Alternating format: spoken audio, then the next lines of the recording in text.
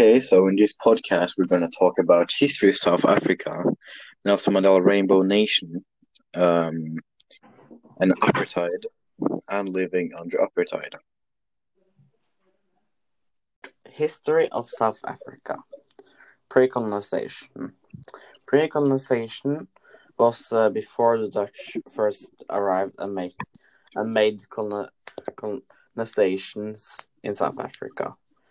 There were only tribes who lived in South Africa at that point. The European influence gained monument when the Dutch East Company established a trading port in present-day Cape Town in 1652.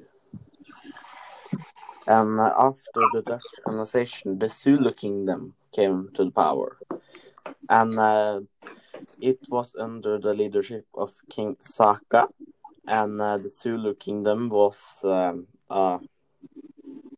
tribe, people from tribes. And after the Zulu Kingdom, the British colonized South Africa in 1906. But after a while, it was some demonstration, and the Boer Republic was made. And Boer Republic is kind of like the US, where it was small states where they had their own government, their own rule. And then the Boer Wars happened, where the people of the republic battled the British, for the British wanted the colony back. So following the defeat of the Boers in the Alago Boer, or the South African War, that is more commonly named, in 1899 to 1902, the Union of South Africa was created as a self-governing domain of the British Empire on the 31st of May 1910, in terms of the South African Act 1909, which amalgamated the four previous separate British colonies.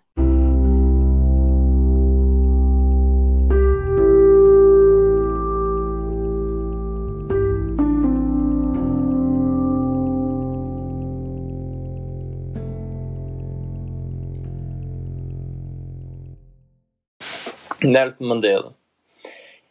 He was born in 1918 in Transkei. He was a lawyer, liberation leader, and a politician. He fought for equal rights, and he got caught by the police in 1963 and was in prison for 27 years. The prison was on Robben Island, around 8 miles by boat from Cape Town Harbour. He was the 466th prisoner to arrive at the island. Nelson Mandela said that inside the prison was around 6 feet wide, and the walls were at least 2 feet thick. There were no toilets, and if they want to go in the toilet, they had to use buckets, which cleaned by themselves with their bare hands. They couldn't make contact with one another, and they slept on the floor with a blanket on a mat. In 1841, Harbour became a maximum security prison. After 27 years in prison, Mandela didn't stop to fight for equal rights, and he became the first black president in South Africa. And from 1994 to 1999, he was the president. He became the president after the first free election in South Africa. He got the Nobel Peace Prize because he and another South African president named F.W. de Klerk helped to end the country's apartheid system and to make a rainbow nation. A rainbow nation is where all people are same, have the same rights, equal rights, no matter which color. Nelson Mandela fight for equal rainbow nation. In the movie Invictus, we can see that he wants all kind of people to work with him. He wants both white and black to be his guards. Before he had just black guards, and they said we need more guards. Instead of hiring in more blacks, he hired in white guards to protect him. One of the most famous statements by Nelson Mandela, he said that in November 1962, and it was, "I was made by the law a criminal, not because of what I had done, but because of what I stood for, because of what I've taught, because of my conscience." The meaning of this is that he got to jail because what he stood for and what he taught, and because of his conscience. And he thinks all people are same and deserve it and fight for equal rights. That's why he got caught and went to jail for 27 years. Not because he did something criminal.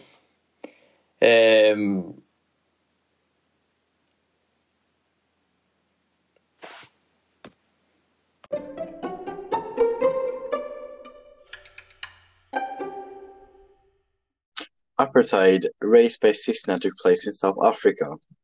For example, we have a couple examples of what apartheid was. We have Rosa Parks in 1955. A woman didn't want to follow the apartheid system and didn't give her seat up for a white woman, which later followed up with arrest order against her for what she did, because at that time it was a rule that there were separate seats for what they called colored and whites. South Africa was one of the last countries to stop apartheid.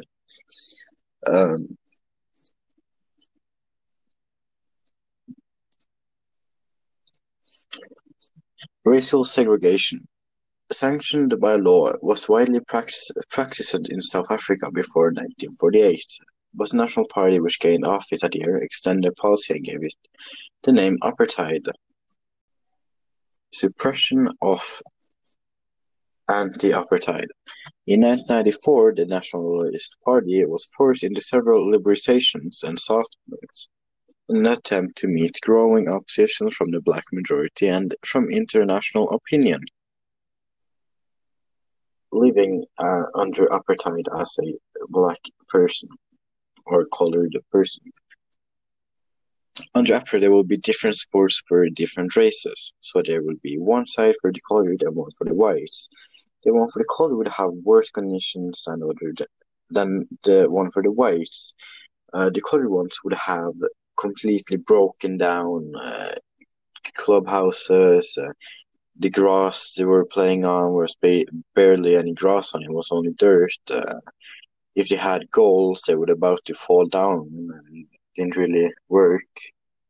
While the whites had a big stadium, they had big rugby field, big goals. They had great quality in everything they had. The clothes of the colored people would be ripped and destroyed, while the whites would have clothes in great quality and more expensive.